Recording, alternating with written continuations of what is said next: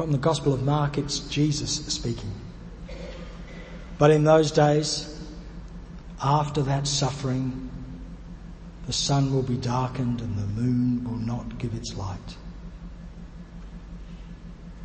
And the stars will be falling from heaven, and the powers in the heavens will be shaken. Then they will see the Son of Man coming in clouds with great power and glory. Then he will send out the angels and gather his elect from the four winds, from the ends of the earth to the ends of heaven. From the fig tree, its lesson. As soon as its branch becomes tender and puts forth its leaves, you know that summer is near. So also, when you see these things take place, you know that he is near, at the very gates. Truly I tell you, this generation will not pass away until all these things have taken place. Heaven and earth will pass away, but my words will not pass away. But about that day or hour, no one knows. Neither the angels in heaven, nor the Son, but only the Father. Beware. Keep alert, for you do not know when the time will come. It is like a man going on a journey when he leaves home and puts his slaves in charge, each with his work, and commands the doorkeeper to be on the watch. Therefore, keep awake, for you do not know when the master of the house will come, in the evening, or at midnight, or at cockcrow, or at dawn. Or else he might find you asleep when he comes suddenly. And what I say to you, I say to all, keep awake.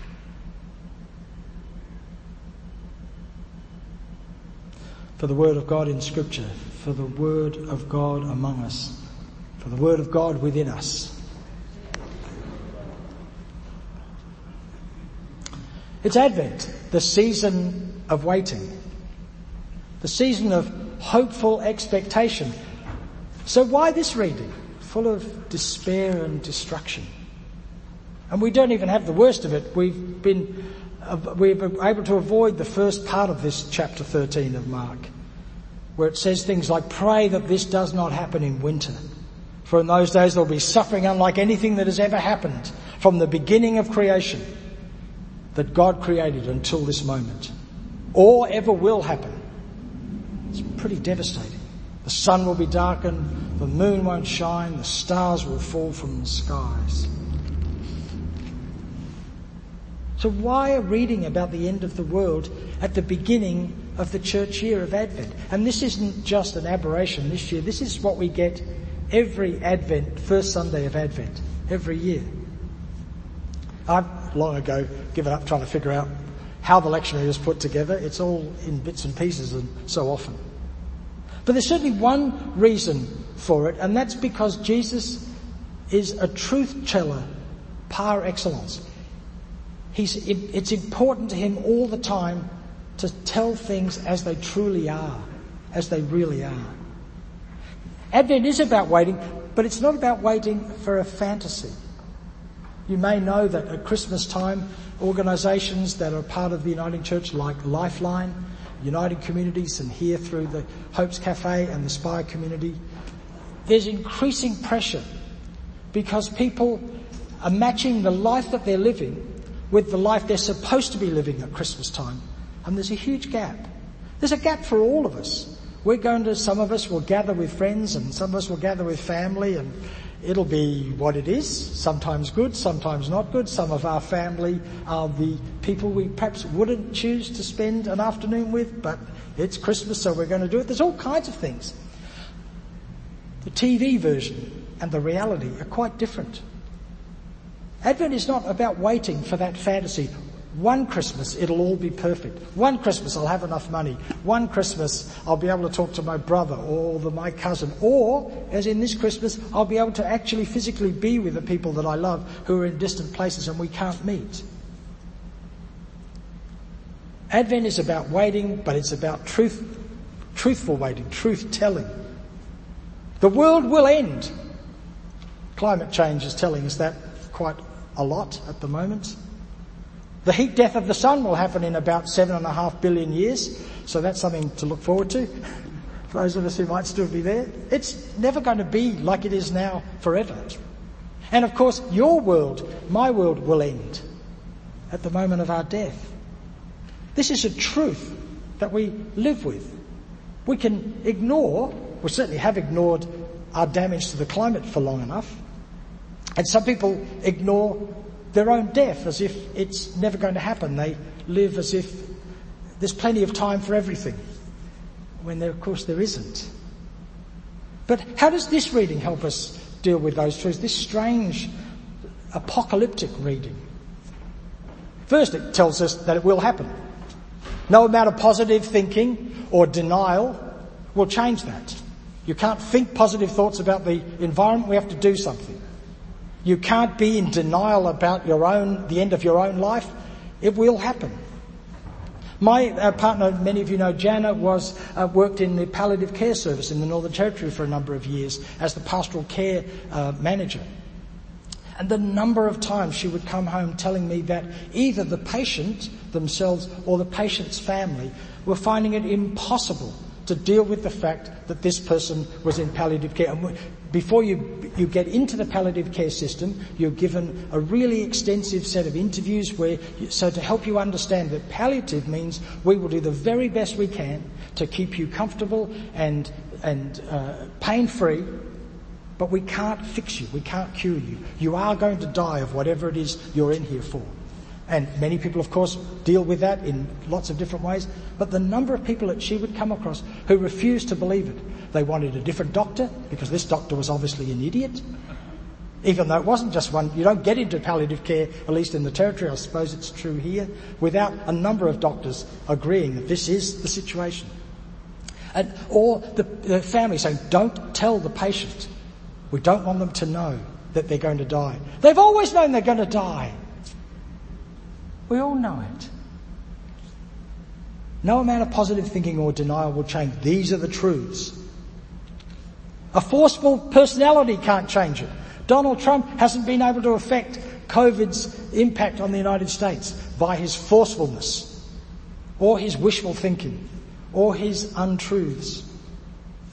That's the first thing. This is going to happen to us as individuals and to us as a culture. The second thing is that there are signs.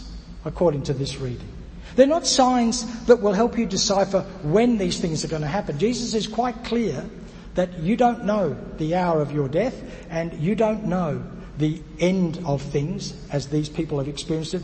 Remember, this was written not long after or may have been in the middle of the destruction of the temple in Jerusalem in AD 70, which was the most cataclysmic event. It was the Second World War of their time.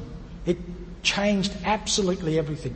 Whatever was happening before it and what was happening afterwards are completely different because of that event. There are signs, not to decipher that when it will happen, but to remind us that it is going to happen. So the fig tree, that is going to happen. And the idea of signs is to remind us, yes, that's true. Hilda and I were discussing on the way in that our bodies don't appear to want to do the things that our brains think they should be able to do because we've gotten older. I'm aching all over from doing some work with my son this weekend. He's 40. He was fine. I'm not so fine. He kept going and I was struggling. But I don't feel any different inside than I did when I was 40 or 14. But there's signs that my body is changing and my life is changing. I'm getting slower. The world is changing rapidly. I read yesterday about a social media star on an app called TikTok, which you probably never heard of if you don't have young children or grandchildren. And this person earned $6.5 million last financial year by being a social influencer on TikTok. And this person's not alone. There are many people. That's changing so fast we can't even get a handle on it. So what do the signs tell us? That change is the only constant. If you've got a fig tree, go and look at it today, and if you pay attention, in another couple of days it'll be different. if you can pay attention. If not, if you're like me, you just don't look at it for months at a time, and then you notice, oh yeah, it's spring. Oh yeah, it's got fruit. It's changing all the time. And it sometimes changes rapidly. I've been reading some histories of Europe after the war, and I was struck by the number of significant post-war leaders, all of whom died within a couple of years of each other. Churchill in 1965, and Adenauer, and de Gaulle, and Truman, and Eisenhower. Suddenly, these colossal figures are all gone. In a matter of 6 years, I think, between the death of Churchill in 1965 and I think Truman 6 years later. Third thing that this reading wants us to know is we should keep alert and keep awake. Jesus is calling us not to sort of passive waiting. Well, this is just the way it is. I'm sitting in the doctor's waiting room hoping that it'll be not too long before I got the appointment and I know it. No, it's not passive waiting. It's waiting in hope and expectation, which is why I'm using these images of pregnancy, because there's something constantly dynamic about the possibility of the arrival of a new person in the world. And I've only obviously been an observer of that experience. I've not experienced it myself. But even from an outside observer's point of view, it's totally life-changing just to be a part of it, those of you who've had that opportunity. We are to wait in hope and expectation. That's what Advent tells us to do. There's this old story of the Buddha that I'm sure I've told before, that a Brahmin priest meets the Buddha on the road and asks him whether he was a god. And the Buddha says, no. And then he says, well, are you a spirit? No. Well, are you an angel? And the Buddha says, no. And the Brahmin priest says, well, what are you? And the Buddha says, I'm awake. And apparently the word Buddha means I'm awake. This is the thing that Jesus is calling us to be awake in the moment. And why do we need to be awake? Because we'll miss something glorious. So many people at Jesus' time were waiting for a Messiah, someone who would come and save them, a kind of combination of a religious and moral leader and soldier who would wipe out the current superpower that had them in chains. Not the Syrians that Richard referred to in the book of Isaiah, but the Romans. They were waiting. And a Messiah did turn up. But what they got was a baby born in a shed in a very small provincial town. It's easy to miss it. It's easy to miss the coming of God into the world in any moment. And in order to wait, you have to be quiet, don't you? You have to be patient. You have to be quietening yourself inside. This is a terrible time to do Advent. This is Christmas. I've got a very good friend who for many years has gone on retreat, silent retreat, sometime in the middle of December and doesn't come back till the end of New Year's Day. He just needs to be away from all of this. And many Christmases, look at him with envy. It's just nuts most of the time, isn't it? What a terrible time to try and do Advent when everything is sort of ramping up, and what a crazy year to do it when we're so unsure about the kinds of things we will be able to do by the time we get to the first few days before Christmas and Christmas Day itself. But it's somehow an internal quietness that we're being called to do. Now, some of us have had a bit of that with COVID, with all the terrible things about it. It has forced us. Last Sunday, I don't know what you did last Sunday morning. I came here just to make sure that no one was sort of wandering around wondering what was going on. And then I went home and I just sat quietly on my veranda and just let things happen to me a bit more, which I don't do I'm not very good at meditating. I'm terrible at it. I know a church in the United States, a very big church, that for a number of years they were overwhelmed by their programs. And this is a church with a staff of something like 20 or 30 individuals who were all paid to do various things in this enormous structure. And they decided one year they wouldn't do anything in January. By anything, I mean they just closed the entire building down and put some sort of signs up saying, go home, sit quietly, pray, meditate, whatever, some sort of sign like that. And most people felt they were revolutionised by this experience. Just the forced requirement to not do all the busy things, which many of us discovered in COVID. A lot of the things we've been doing with our lives, turns out we didn't really need to do them. Or maybe we didn't actually want to do them, we just kind of got stuck with them.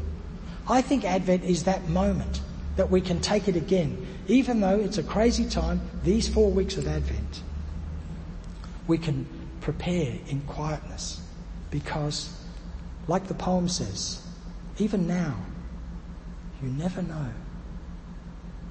Even now, you never know.